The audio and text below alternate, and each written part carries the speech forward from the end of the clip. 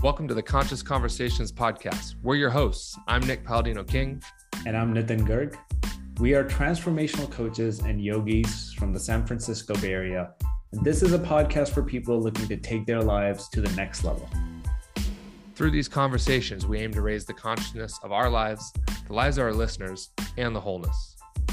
So get ready to join us on this great adventure of life by taking a moment to settle in, become fully present in this moment, and see where the journey takes you next.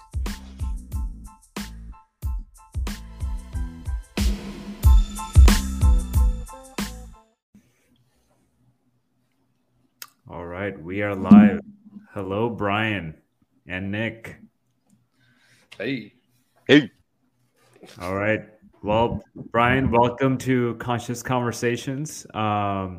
I know a while back I actually got introduced to you from one of my colleagues, and you know, she just recommended, hey, if you're going to be having conscious conversations, Brian's a person that you got to speak with. You know, that was the premise of my connection with you. And then I know we had a brief 30-minute chat, just kind of getting to know each other a little bit a while back. That's I think been at least 2 months. Brian, do you want to just introduce yourself briefly to the audience? Yeah, sure. And I got to say, it was so nice talking to you. You know, when you meet somebody and it's like time just flies, you know, and I know that's how it was with our mutual friend, Kimberly. So I have a feeling today is going to fly by too. My name is Brian Stefan, third generation Los Angelino. So grandparents, parents, and myself, all from Los Angeles. I'm a proud social worker and a therapist. I focus on and I specialize and I'm interested in suicide awareness, suicide prevention, suicide bereavements.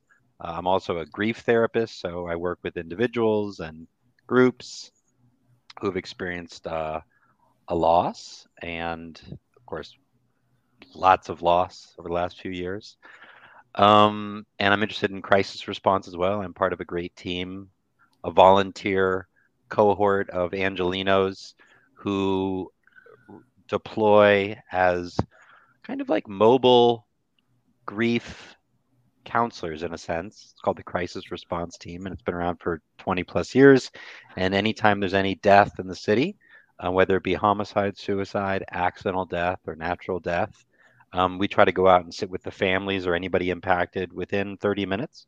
So I'm a proud member of that team as well. So, yep, suicide and grief. Death. Cool. Let's talk about death. I'm in. Death. Brian, anything you want to do to get us prepared to talk about death? A centering technique or something to help us get vulnerable or whatever? What's up for you on that? Anything that feels relevant? Well, the one thing that came to my mind is I'm part of a great group. On Saturdays, we have a mindfulness sitting group. It's mindfulness and deep suffering, mindfulness and grief, mindfulness and suicidality. And the way that we end that group is maybe the way that I'd like to start right now. And it's not a meditation sit exactly, but what we do at the end of each Saturday is we offer the merits of that session and we offer the merits of that meditation sit for all beings who are suffering. So we typically say, may this meditation sit be for the benefit of all beings. May our practice be for the benefit of all beings. And may our lives be for the benefit of all sentient beings everywhere without exception. And so I hope that our conversation here is of benefit. And so may this conversation be for the benefit of all sentient beings everywhere without exception. And hopefully our conversation about suffering and deep suffering and connection will help. And how it'll help, I don't know, but I hope it does. And that's it. Cool. Very, I love it. Very meta meditation. So do you have a Buddhist background at all too? With your teaching? Because that seems very in line with some Buddhist teachings. Yeah, so I was raised Jewish, kind of culturally Jewish here in Los Angeles, and I found out that there's a bar mitzvah and there's money, so I was in. So I was interested in that. But after that, it was like, okay, I got my envelope, I got my checks. And it wasn't until much later that I was struggling and suffering myself, and somebody said, "Hey, have you heard about John Kabat-Zinn? Have you heard about mindfulness-based stress reduction? Have you heard about that?" And I didn't, but I got interested and I took a class, and I thought it was pathetic that people were struggling with uh, developing meditation practices for sitting for 5 minutes a day. I heard people complaining in that first class I took. They said, "Oh, I'm really struggling. I've been practicing for years now, and I'm struggling with getting 5 minutes each day." And I thought, you people must be so stupid. You can't sit for 5 minutes. But it's taken me 10 years, and I'm just now having a meditation practice, not every day, but if I'm lucky, every other day. And I sit for 5 minutes, maybe two, and it's hard. Like, it's so hard being present, you know? Mm-hmm. So I'm kind of late in life to mindfulness or secular Buddhism, and I'm increasingly interested in different forms of Buddhism right now. I'm reading Thomas Merton's book on Zen and the Birds of Appetite right now, and so I'm just trying to learn, Love it. I love it. Go ahead, Nitin. Yeah, Brian, I was just kind of curious. One thought that was just coming up for me is, it's hard for me to imagine someone going to school saying, "I'm going to be a suicidologist," or, a grief therapist. Just tell us a little bit about your life journey and stuff. Like, how did you come to the point of, this is the work you do? This is like literally you've dedicated your life to this path. Yeah. So it was a very circuitous route. I'm not a professional musician, but I heard somebody say once that, like, when you go to a guitar shop or something, like, you don't pick the guitar picks you, kind of thing. And I always thought that was kind of clever and sweet. So this stuff really picked me. By the way, am I allowed to curse? Oh yeah, you can swear all the fuck you want. This is a pro cursing conversation. That's why I asked what's available and what's not, because at some point I'm gonna curse and talk about doing drugs. So okay, good. Because I teach, and it's so hard to get through one class without cursing. And I teach at college, undergrad, and graduate level. Thank goodness it's not high school, because I think I would get in trouble, because some things can only be expressed with a fuck or a shit or a, you know what I mean? So, or anyways, goddamn, yeah, goddamn, sugar. So initially, I had a very different plan. I was interested in foreign policy, and I thought traveling was kind of cool, and I thought people were interesting, even though I couldn't really figure them out. So I thought, oh, I'll be a spy. That'll be fun. So I pursued that for several years to be an intel officer. So it wasn't a good fit, because it doesn't make for the best spy. Number one. You don't have a very spy-like looking face. I didn't know there apparently was a picture of what a spy should look like. Well, what's interesting is that all different backgrounds, people, and when I say spy, it's actually a little bit of a I don't know, misnomer, but when people say spies, like in the movies, it's actually, there's intel officers, there's officers who recruit spies. And really, spying is just like journalism, really, in that there's some information somebody wants to know, and so they got to go out and they got to find that information. So I thought it would be cool: tuxedos, sex, guns, repeat. James Bond, basically. James Bond. Turns out it's not like that. Also, for somebody with crippling anxiety, having a job where you're professionally paranoid that someone's following you doesn't really make for pleasant days and nights. So I never got very far in the career, but I'm grateful for it, because not only did I learn certain um, not skills, but I got some helpful reminders of the things that we know to be true, which is, be nice to people. You'll get a lot more out of them if you're just nice. Don't be weird.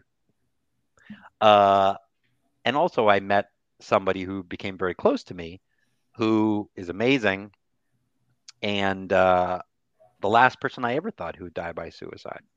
And so that was something that, it didn't put the brakes on my life, but it was something that happened, and I always wondered, like, if she could die by suicide, then what does that mean for the rest of us who are not as together?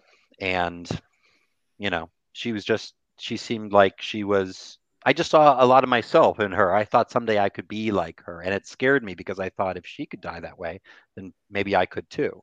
So I started getting interested, and a childhood friend said, hey, there's ways to volunteer in suicide prevention. You might be able to make some meaning around your friend's death. You may be able to learn more about this thing, which clearly you're scared of, but there's also something there. And so I started volunteering at a crisis hotline here in Los Angeles, and it completely changed my life. Completely from the first day, I found my tribe, people who were willing to talk about uncomfortable things, but in a way that wasn't like that. Mm-hmm. And I was able to learn more. Pointing at each other. Yeah, like you need to stop having intrusive thoughts. You need to stop self-harming. How could you be so selfish? But now it was people who were just curious. Like, I'm so glad you called. Tell me more. So that was the beginning. It was 6 years ago. And ever since I've been suicide, I went back to graduate school. So now I'm a therapist, and I've gotten interested in grief. And I've finally found a way to learn about myself, learn about other people, and grow and become an adult through this deep suffering of, like I said, suicide, grief, loneliness, helplessness. And I'm grateful. Yeah, thanks for sharing that. There's something interesting that I'd like to maybe look at here, and this is what I'm hearing you say is you've in essence found what I would call, and maybe knitted would too, like a sweet spot in life where you're doing what you love, you're doing something that has purpose, and you're doing something that pays you. Or in Japanese they would call it the ikigai, if you've seen that. And it sounds to me like you're almost talking about you finding your own sweet spot of purpose, passion, prosperity, service. Is that kind of where you've landed, Brian? Oh yeah, and I'm still working on it, but it's nice to not be faking it anymore. Mm-hmm. It's like, oh yeah, everything's great, everything's fine, everything's great. Yeah, everything's fine. Oh yeah, but now I can actually talk about how hard my life is because I've found a tribe. I found something I can fail at and not let it ruin me. And I like what you said. It was reminding me, I heard this YouTube video. It was an audio of Alan Watts presenting or speaking at like the Oxford Student Union.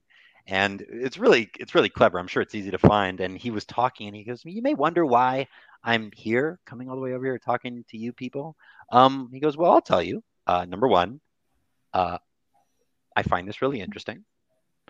Number two, I'm good at it. Number three, I feel like I'm helping people. And number four, I'm getting paid. Mm-hmm. I was like, dude, that is awesome. Awesome. That's bad. That's rad. That's kind of the cornerstone of my coaching practice is teaching people how to do that. But one thing that when I'm working with people around figuring out their future is, what do you like to do? What are you good at? And then letting that determine your reality. And I think it was just so cool, Brian, that you walked us through your own experience of going into something, being stressed, being unfulfilled, and then going, wait, here's this thing I've never thought about.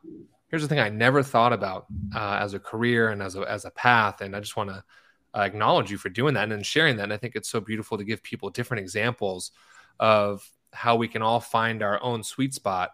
And it might look very, very different than what we thought or what we went to college for, what our parents wanted us to do, and all the stress that we put on ourselves in this life to fit in and to make it work, which, leads to pain, leads to suffering, and ultimately can lead to suicide. And just want to commend you for finding that and also having service. Is a really cool way. I haven't heard anyone quite get into suicide. What is it? Suicidology? Is that what your practice is? Yeah, the Suicidology is the name of the field, but suicide prevention, suicide bereavement, suicide awareness, just talking about. So, and thank you. I really appreciate you saying that. It's like we tell people that they're allowed to have, not everybody has this freedom or this luxury. There's a lot of people that can't choose this.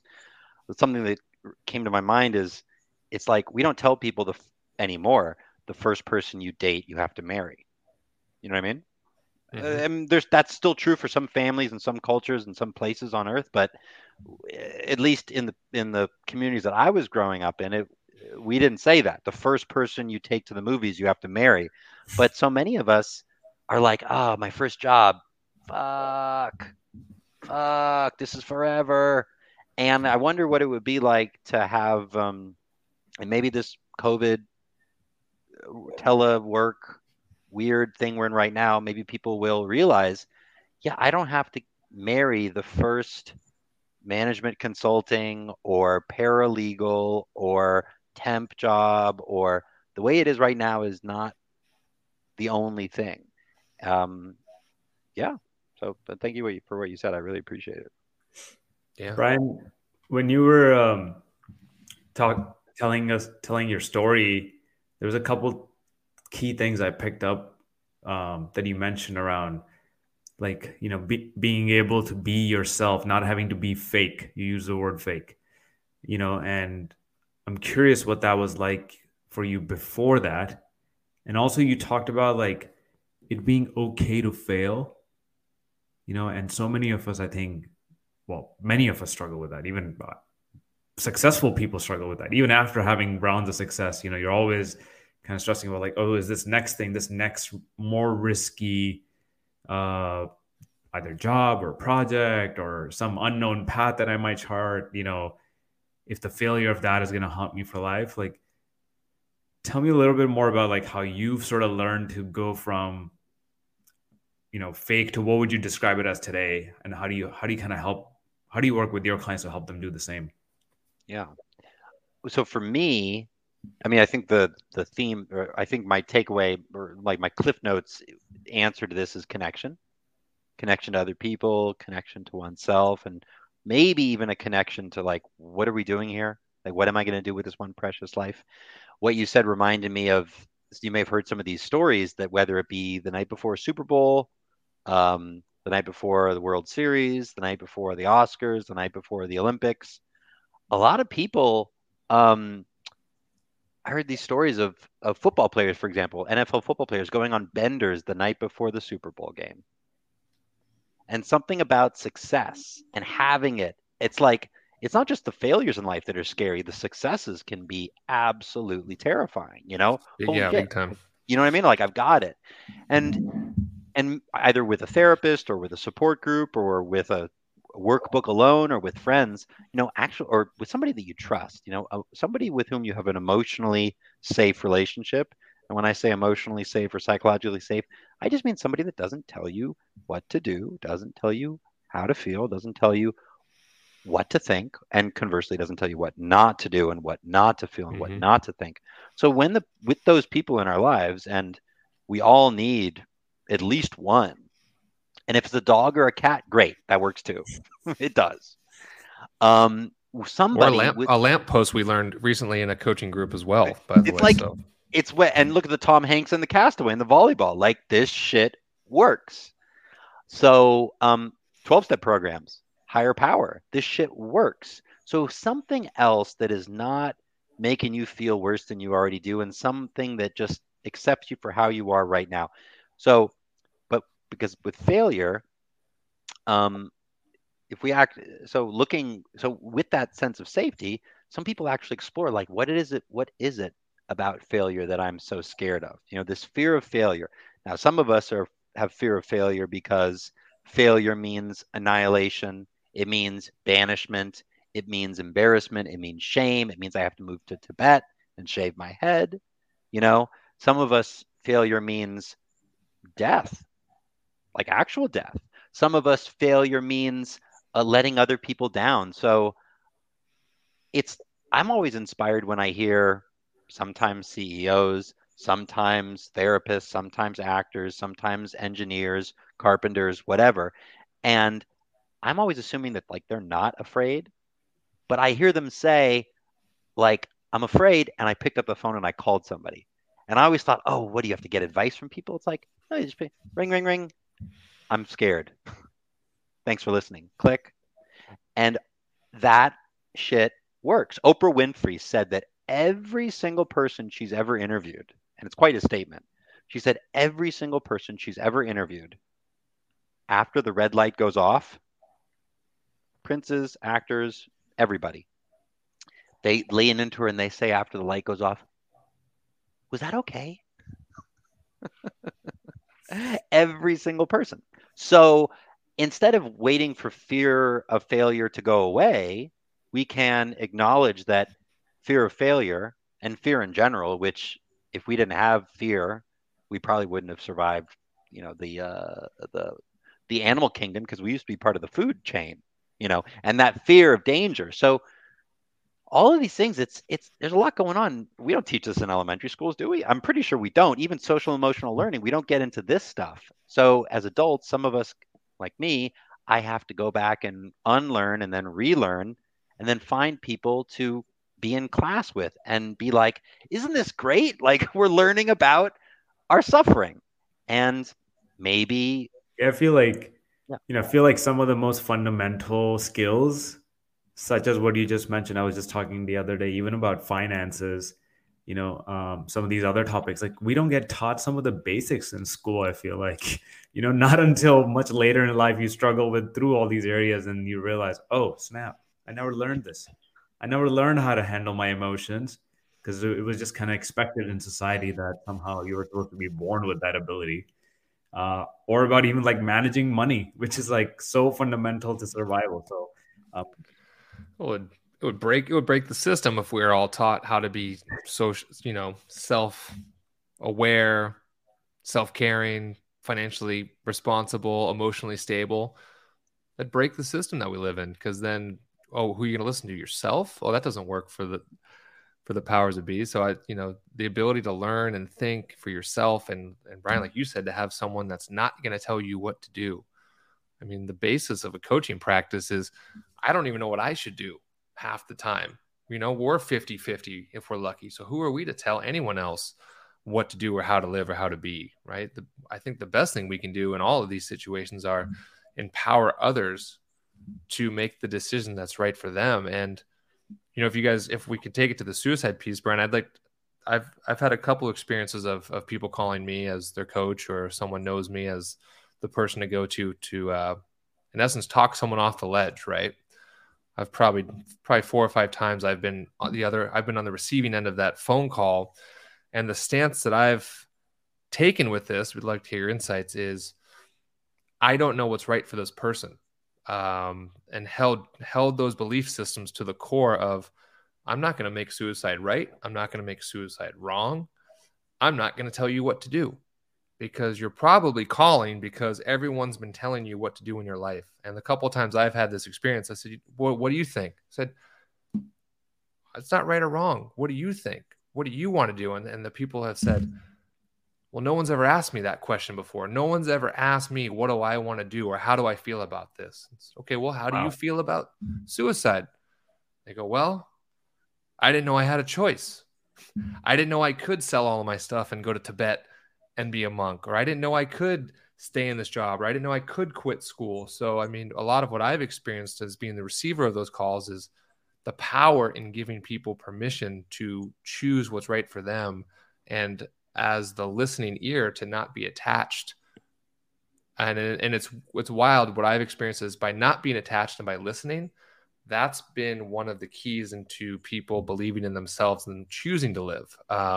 But I'd love to hear your take. And I'm not trained in this. This is just kind of intuitive things that I've learned from my teachers and experience. But what's your insights? What's your takes? I mean, what you just said is so great. A little too good. You're going to put me out of work. I don't like that. This is my job. You can own this field. I'm happy to help when I need. Okay, you stay out of the suicide game, yo. You have it. I'm here to serve, but I don't. This is like The Sopranos, okay? This is there's the mafia. We're just serving you, Brian. We're just No, what you said is so beautiful, and it's true. But like money, like sex and intimacy, death and dying, and mortality and suicide, all the things that we all think of, we're not allowed to talk about it. So when people are thinking about things that they're not allowed to be thinking of, or thinking about things that they're not allowed to be entertaining, it's again the fear, there's shame. So if people are lucky enough to have someone like you, Nick, and again, you don't need training. Unfortunately, even with grief, just as a quick aside, with grief, how unfortunate that because death and dying and mortality and grief are such taboo topics that Mm-hmm. we can't even talk to each other when there's a death in our communities. You know, the opposite of life isn't death. Death is a part of life. The opposite of life Mm-hmm. is non-life. It's like a piece of cardboard. So how sad is it that we're not able to talk about the things that happen, including when people die around us? So back to the suicide thing. Yeah, that person or those people and people in the future who call you and say, I am so hopeless and I feel so helpless and I feel so disconnected. And the one that people sometimes don't appreciate is, I'm so exhausted. Mm-hmm. So exhausted every day. I wake up and I've got 5 seconds laying on the pillow. 5 seconds, I wake up. And then after 5 seconds, I remember my life, and then another day of this. It's exhausting. And then they talk to somebody, hopefully like you, and say, I don't know, I think I'm kind of done. And instead of saying like, wait, what? What? How could you? What? Oh my gosh, 9-1, start dialing Mm-hmm. 9-1. Instead, someone like you can say, thank you for saying that.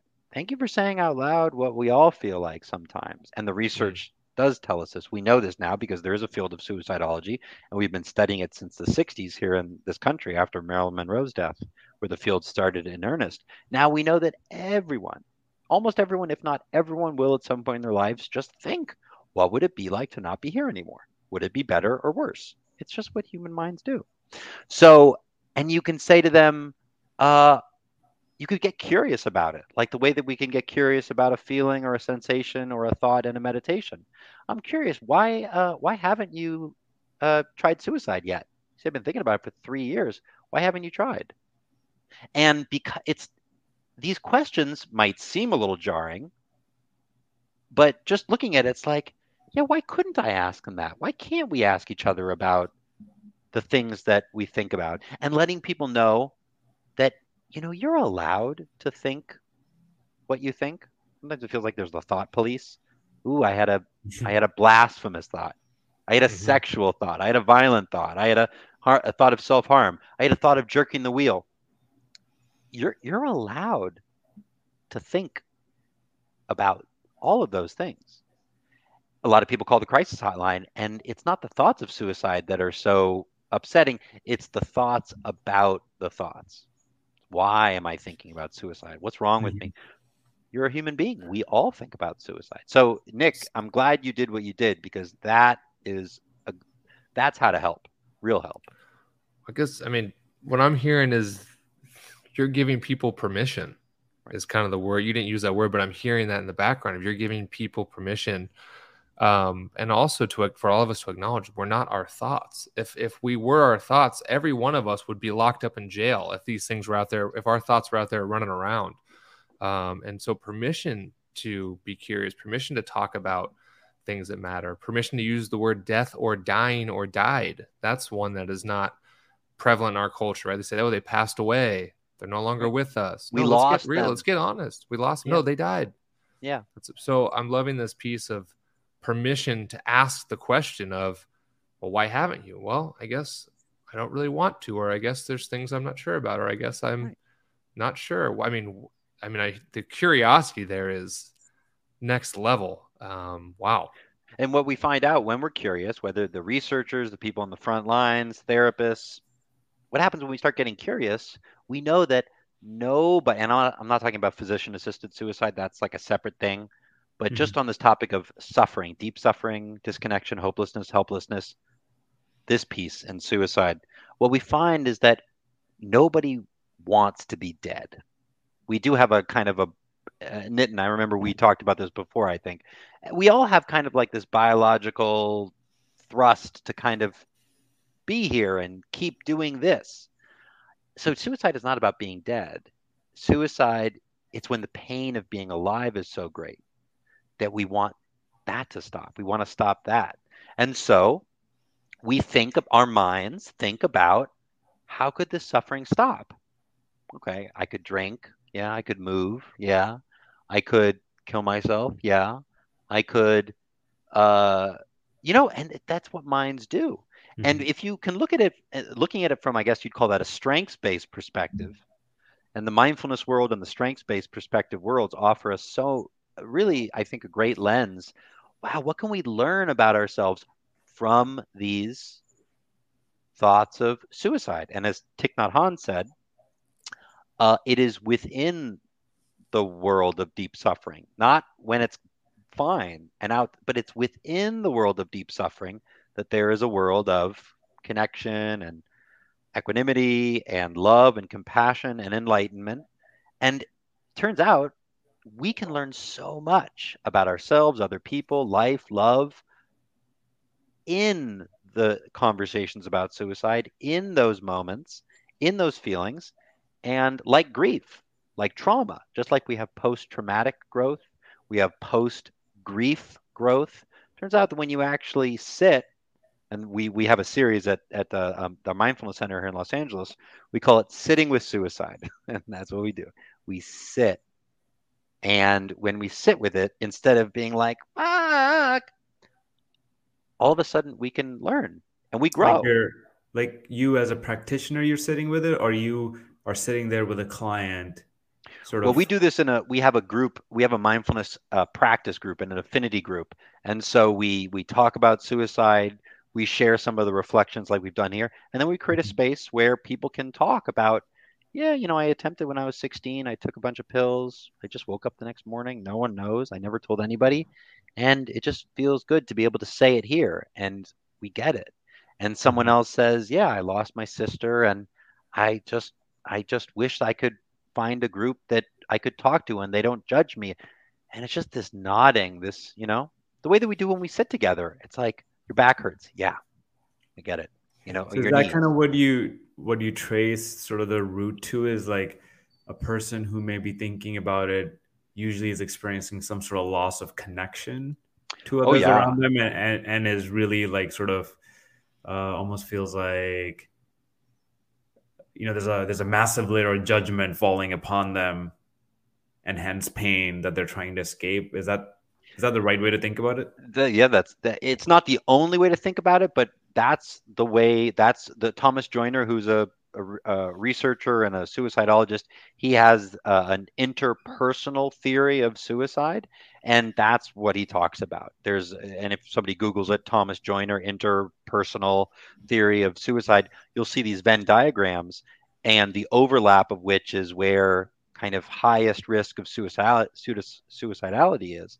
And it's exactly in these disconnections, a feeling of being a burden to other people or feeling disconnected from others. And yeah, for me, connection is is uh, is really at the heart of it. And when we're disconnected from other people, when we're disconnected from ourselves, when we're disconnected to what am I going to do with this life? Some of us walk around thinking like, oh, this is just the rehearsal. Like I'll do it better next time. Yo, there is no next time. This is not the rehearsal. This is the show. So Mhm. when we're disconnected, life gets really hard. And so uh, providing spaces for people to get reconnected to their own experience, others, um, it makes a huge difference. Maybe it's everything. Yeah. Well, it's interesting. This is bringing up some memories for me and to share, kind of, and this is in connection to this group you've made, Brian. When I was 16, my best friend and I at the time came home to his house, and we found his mother in the bathtub with her arms slit open. And us at 16 years old put tourniquets on her, called 911, and because we found her, we saved her life. And I never got counseling about this. I never had someone sit down and say, what was your experience like? I never had someone to sit with and express.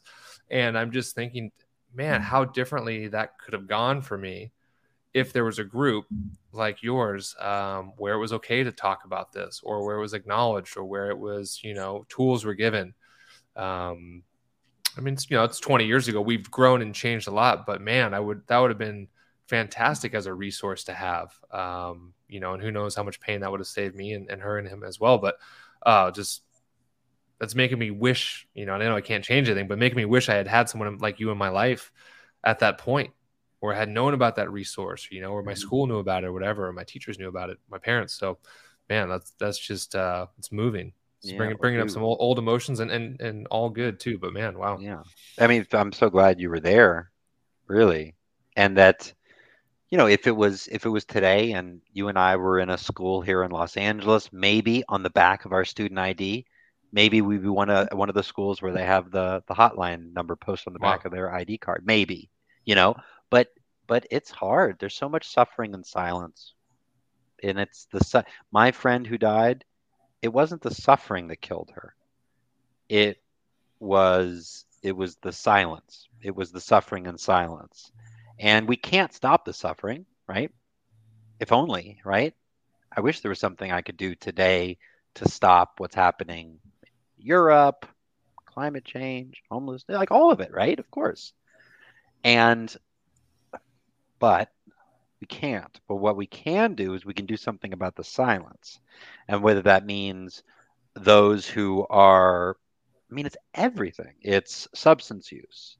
It's eating disorders. It's incest survivors. It's those who have attempted suicide and survived, those who've lost someone to suicide, depression, anxiety, everything. Losing a job, living out of your car, because that's what 2022 looks like for you right now. And it's not the suffering that we have to stop, because we can't, but the suffering in silence. We can and we should attend to the suffering. As a social worker, I believe that it's important to support people and acknowledge that if people do find themselves living in their car, it's not because of their lack of ingenuity or poor or weak follow through or their incompetence. No, it's important to acknowledge the structural issues and the systematic issues. But the silence. So I'm glad you two have this space here where you could do something about the silence, and people can be listening and saying like, "Oh shit, me too. Oh shit, maybe I don't have to keep this to myself for the rest of my life." Yeah, it's one of the things that happened with me once I had that conversation with you, Brian. Like I was mentioning about 2 months ago, and this kind of, I think, it is such a taboo topic. Especially suicide. Like I think even more than death, suicide is even more taboo to talk about, because it is one of those. It's probably one of the most taboo subjects to even touch or discuss or ever bring up with anyone. And I remember being on the call with you, and that was like your specialty. I was like, wow, here's someone who like literally is focused on just this. And then a week or two later, I kind of had a feeling that like, okay, maybe one of my relatives I felt was under really high pressure going through something in life. And you talked about, the sense of connection, and it made me want to reach out to that person. And, when I had a few minutes with them one-on-one in private, I said, hey, how are you feeling? Is everything okay? Does the thought of hurting yourself ever cross your mind or anything like that? Because I know you're under a ton of pressure. If it does, I'm here. And I want you to know, if you ever need to talk to someone, please do not hesitate to talk to me about this. And I don't know if what impact that had on that person or not. Hopefully I didn't create a judgment of like, oh my God, they think that I might do something to myself. But at the same time, I just kind of had this feeling within me that I wanted them to know that if they ever felt like they needed someone to talk to that wouldn't judge them, and that they could just express themselves, that they could reach out. And maybe from this conversation, at least one thing I'm taking away, and even what Nick shared, was whether it's you catch someone, you come across someone actually committing an act that might be harmful to them, or it's just you see someone under tremendous amount of pressure, like maybe just offering that sense of connection, right, is probably the least we can do, is to just help alleviate any portion of that suffering. We can't stop the suffering itself. We can't change the whole system entirely, but at least that human connection we can present. That's beautiful, man. And I'm glad you said that to them. And it sometimes we feel like, oh, it's the least I could do. And it feels like, okay, I'm just saying these words, but you never know. You never know. Another person might be like, holy shit, this is the first person who didn't say to me, let me know if you need anything from me. Let me know if I can help. Let me know. Let me know. It's like after a loss in a family. Call me if you need anything. Oh, great. Thank you. Now there's another thing I need to worry about is me letting you know how you can help me. Instead, again, if they're lucky to talk to someone like you, Nick, or you, Nitin, it's like somebody just says, thank you. Thank you for saying that. If you ever don't know what to say to somebody, say thank you. Thank you for what you just said. Whoa. And saying things, empathetic statements. Some people don't know what an empathetic statement is because empathy is a kind of a weird word for some of us. Like, am I doing it? Like, when am I? Empathy is a kind of a Is this tricky good word. enough? How about now? No, am I empathizing yet? Am I empathizing yet? Personally, am I empathizing good enough? It's like, wait, have I started? Like I know when I'm angry. I know when I'm fucking angry. Clear. I don't know when I'm doing empathy. So sometimes I think that my empathy, it's like a little bit of humility, a little bit of curiosity. Sometimes I worry that I'm being nosy, but if I mix my nosiness with humility, it kind of becomes curiosity. And then that feels something like I can operationalize better than empathy, curiosity and humility. So I say all that to say that empathy, these are empathetic statements. You must be so overwhelmed given everything you just said to me. I can't believe what you've been through the last 3 months. That is an empathetic statement. Mm-hmm. You must be exhausted. I can't believe what he did. That's unbelievable, right? And no, but I love your sweater, but your hair. It's like we're all waiting for that but. We're all waiting for somebody to say but and tell us, okay, you wrote an okay paper, but instead of all that but shit, what about and, Mm-hmm. or what about just nothing else? You must be exhausted. And I'm so glad that we're talking about this. Or you must be living in a nightmare right now. A nightmare. And because of the taboo, this is now I'm not talking to them anymore. Because of the taboos and the stigma and the misunderstandings and the myths and all the bullshit, we think that by saying the word suicide, it's like COVID in the early days. It was super contagious. It was like, oh my God, So I've got exactly the analogy. I know I've got suicide on my hand. Oh my God, I've got it on. Oh my, take your shoes off. There's suicide on me. But talking about things like sex, we know now that teaching sex ed in schools does not make people have sex. In fact, just the opposite. It helps people practice safe sex and be responsible and communicate. So we don't have suicide education. We don't have grief education. But if we talk about emotions, people don't get worse, provided we don't tell people how to feel and what to think and what to do. And it's hard, especially when it's your father or your son or your girlfriend or your neighbor, because of course you want, again, of course we want the suffering to go away. Can't you just leave them? But as hard as it can be to resist, if just for right now, we just resist those buts, we resist those advice, oh, maybe you should just, have you ever thought about cutting your bangs? Like, that's not what we need right now. A lot of people call the crisis hotline because of bad haircuts and bad tattoos. Wow. So if somebody has a bad haircut, the last thing they need is someone to say, in 6 weeks, your hair is going to grow out and everything's going to be fine. Like, that's the worst shit that you could say to somebody. What I about think. right now, buddy? Yeah, right now. Right now. And then here's another sentence that you can say to people, empathetic statements. It totally makes sense that you're having thoughts of suicide. 100%. 100%. I get it. And if I was in your shoes, I think I'd be having the same thoughts too. And letting people know, sometimes when people get divorced, they have thoughts of suicide. It happens to a lot of us. Sometimes when people get fired after working for a company for 20 years, they have thoughts of suicide. Sometimes after people are sober for a long time and they relapse, they have thoughts of suicide. Are you having those type of thoughts? And letting people know that they are not broken. They're not sick. They're not, and we used to think that in the field. Early days, it was suicide was because of, this is the language they use, it's real yucky, major mental illnesses. It was the sickness of mental illness contributed to suicidality. Now we know that, and so they thought fix the mental health and the suicide will go away. But now we know that it's like you both were saying earlier, when we're disconnected, when we're alone, when we're suffering in silence, when we have to rely on our own, I'll just figure it out on my own. That's when suicide and feelings of hopelessness and helplessness grow. And I'm glad that we're talking about it, because we can't, like you said, I'm just repeating myself now, we can't stop the suffering. But what we can do is stop the suffering in silence.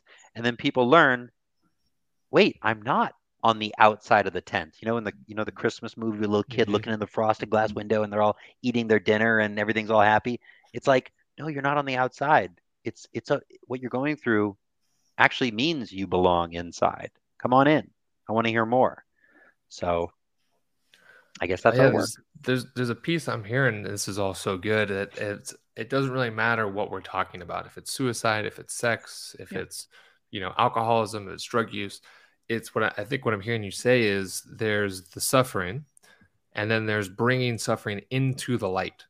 So let's shine some light on the darkness, and let's take an honest look at it. And what I'm also hearing you say, and correct me if I'm wrong, is that if we're able to look at something in a non-judgmental way, or at, kind of from a zoom out, we can say, wow, let's take a look at this thought.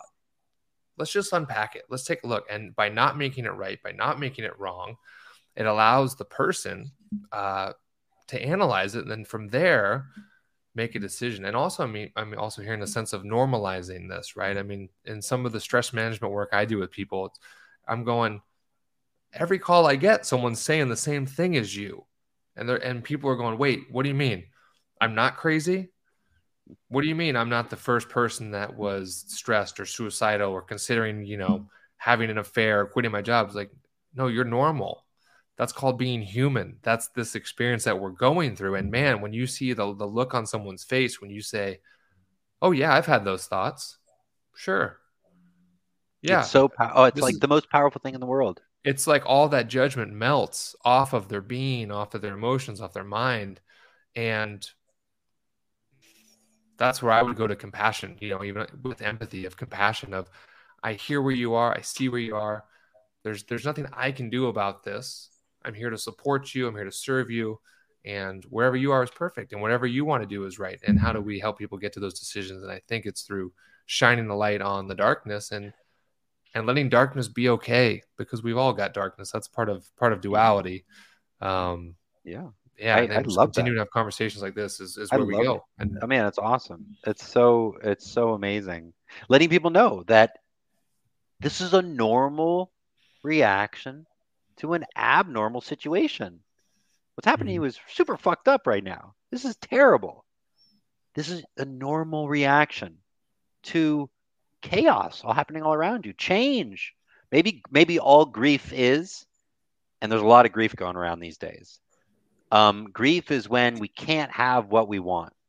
And when it comes to, grief, like as a grief therapist, loss of loved ones, humans, pets, companions, the one thing that people want they can't have is their wife back or their son back. But we also can't get our 2020 back. We can't get our bangs back. We can't get our job back. We can't get our boyfriend back. We can't get our old spine back. So grief it's so hard. And letting people know that it's like you were saying, it's really beautiful. That it makes sense. You're handling this correctly, so to speak. It's like, and people love hearing that, because people love hearing the truth. This is a normal reaction to an abnormal situation. And I'm glad we're talking about it. It's we. It's a we thing.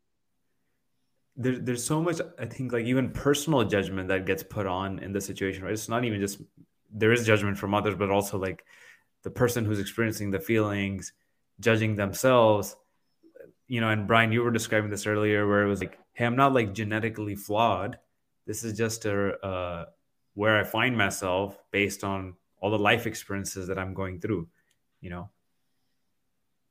And so there's something, I'm kind of curious, do you come across that point of view? Does, a lot, does that happen in terms of folks feeling like maybe, oh, is there something wrong with me in terms of why I'm every having single yeah okay. every single person, who calls now. Okay, I mean, maybe I'm overgeneralizing, but maybe I'm not. Every single person who calls the crisis hotline, every single person who comes into therapy, myself because I'm in therapy, everybody in a support group to a certain extent, but they're coming because they feel like I am not doing my life right in some way. And we are wired for connection. We need each other. They say like we're wired for connection, but the little bit that they leave off at the end of that is we're wired for connection in a world of impermanence. And that fucking sucks. Mm-hmm. So something happens. We lose our That was good. Can you say that one more time? Sorry to cut you off. That was yeah, well, good. we're wired, and as a grief therapist, I'm just now learning this, that why we're wired for connection. It is great. We need each other. We're like chimpanzees. We need to to do our thing, but we're wired for connection in a world of impermanence because shit does not last. But Mm-hmm. so friends, teachers, loved ones, my relationship with the Brian from 10 years ago, all that shit changes. So it's really, really hard. So a lot of us, and I say us, we call a hotline, we go see a therapist, we go to a 12-step program, we go to a mindfulness retreat. Some people fall victim to people who are trying to do some nasty stuff. Like I saw that documentary on the Nexium kind of sex cults.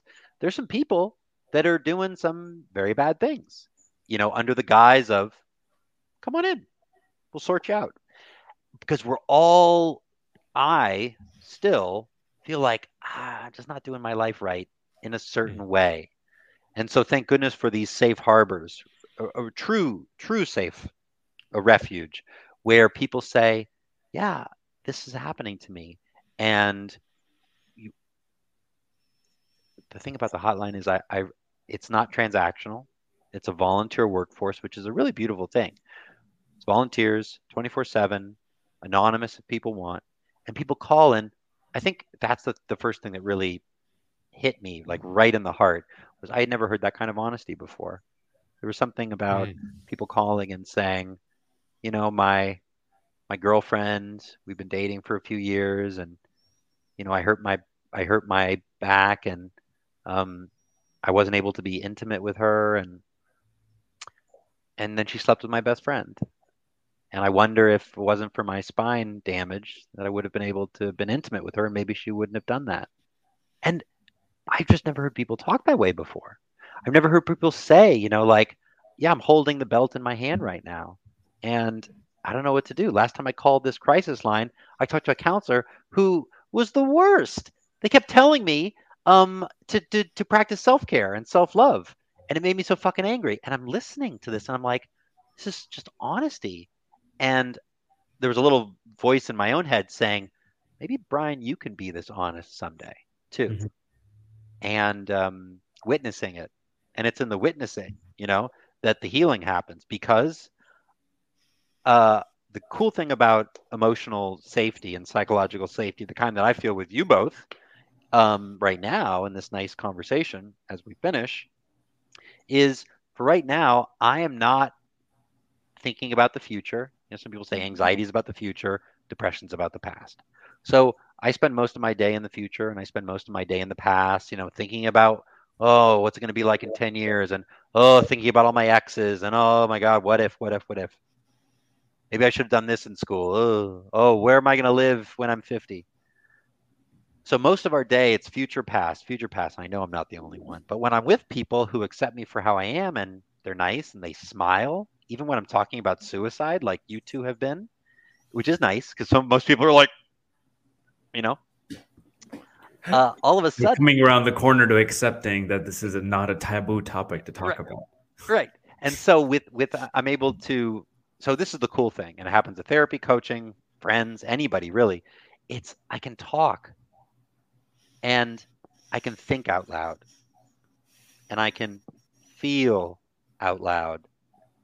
And because I feel safe with you, I'm not thinking about, oh, what are these guys going to think about what I'm about to say? And I'm not thinking, oh, what do these guys think about what I just said?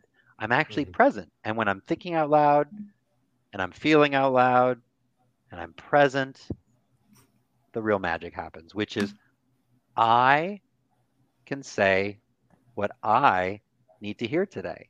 And because I'm present, I can actually hear my own words. I can actually hear them because most times that it doesn't always happen. So I can hear me say, because I'm thinking and I'm feeling out loud, I say, I think I need to get back into therapy. And it wasn't the coach who said it, wasn't the therapist. Therapists aren't supposed to say shit like that. You should, you should. No, no, no, no, no. Mhm. It's Mhm. when the client, when the other human being says, I just want to finish college. I just want, or I just want, I just want to be happy. I just want to be, and we can say the things that we need to hear today and have somebody who's supportive who can say, yo, you just said something amazing. Sometimes we Mhm. miss it. What did I say? You just said some amazing shit. Let me tell you what you just said. So it's this interesting we thing going on, but because we can't do it alone, we need other people. I mean, we can't. Life's a team sport. Can't do it alone. That's the critical connection bit. Love That's that. what Life's a team. allows that to come Life. out, allows you to express yourself. Yeah. I love that. Life's a team sport. Well, we're out of time. We could keep talking for hours, I'm sure. But Brian, I want to thank you Look at for that. being with us, for being fearless. For taking on things that are scary but don't have to be. That's a big takeaway I have from today. But Mhm. is there any ways for us for people to get in contact with you, or anything that you have going on right now that you want to tell our listeners about? And some of these notes will be in the notes too, so they'll have their access to the website there. But Yeah. anything you want to share that you've got going on? Yeah, I'll give you my information. Like I said, we've got that Saturday mindfulness and deep suffering affinity and practice group, which I'm really proud to be a part of. Um, but yeah, I if people have questions, please reach out. If people want information, resources, yeah, I mean, I think maybe that is a nice way to end it. Life's a team sport, and that doesn't. And in a team, I don't have to do everything. You two don't have to do everything, but we can all Yes. be of service. And um, I've benefited tremendously by learning. And I know this sounds a little bit weird to, and maybe it's a bit strange to end on, but I'm finally learning how to suffer, you know, learning how to suffer versus trying to avoid suffering. And as I mentioned, the Thich Nhat Hanh reflection and all the things that we can learn and grow and all the wisdom in suffering. And so maybe combining that Ram Dass quote, the great one, which is maybe we're all just walking each other home. Mhm. And this idea that we can help each other learn how to suffer in a way that doesn't destroy us Mhm. and learning how to suffer, um, which there is suffering in the world. Turns out the Buddhists are right. There is suffering, and we can learn how to suffer, learn about the alleviation of suffering, and stay connected. So thanks for posting my information. If people want to reach out, if they have Cool. questions about anything I said, please. I'd love to. I'd love to. Be connected. And thank you both for doing what you're doing because you're helping others feel less alone, and that's something. It really is. It means a lot, and you'll never know the impact you have on your words. But as somebody who's benefited from people like yourselves, I can tell you that this shit feels great. When we hear people like you two talking, it makes us feel like, okay, I'm not alone. And so thank you both. Thank you for bringing Yes, light of to course. this critical topic in a way that people can relate to, and actually get beyond the taboo-ness of it, and get it out into the open. So yeah, that's the purpose we're hoping this vehicle will keep serving and is serving. So thank you for being on here, Brian. Thanks, man. Yeah, and thanks for letting me curse too. Totally. Fuck yeah. You fuckers are great. I fucking love you guys. The best fucking conversation I've ever had about suicide. All right, guys. All right. Thanks, Brian. Appreciate you. Thanks so much. All right. Talk to you later. Bye. All right. Ciao.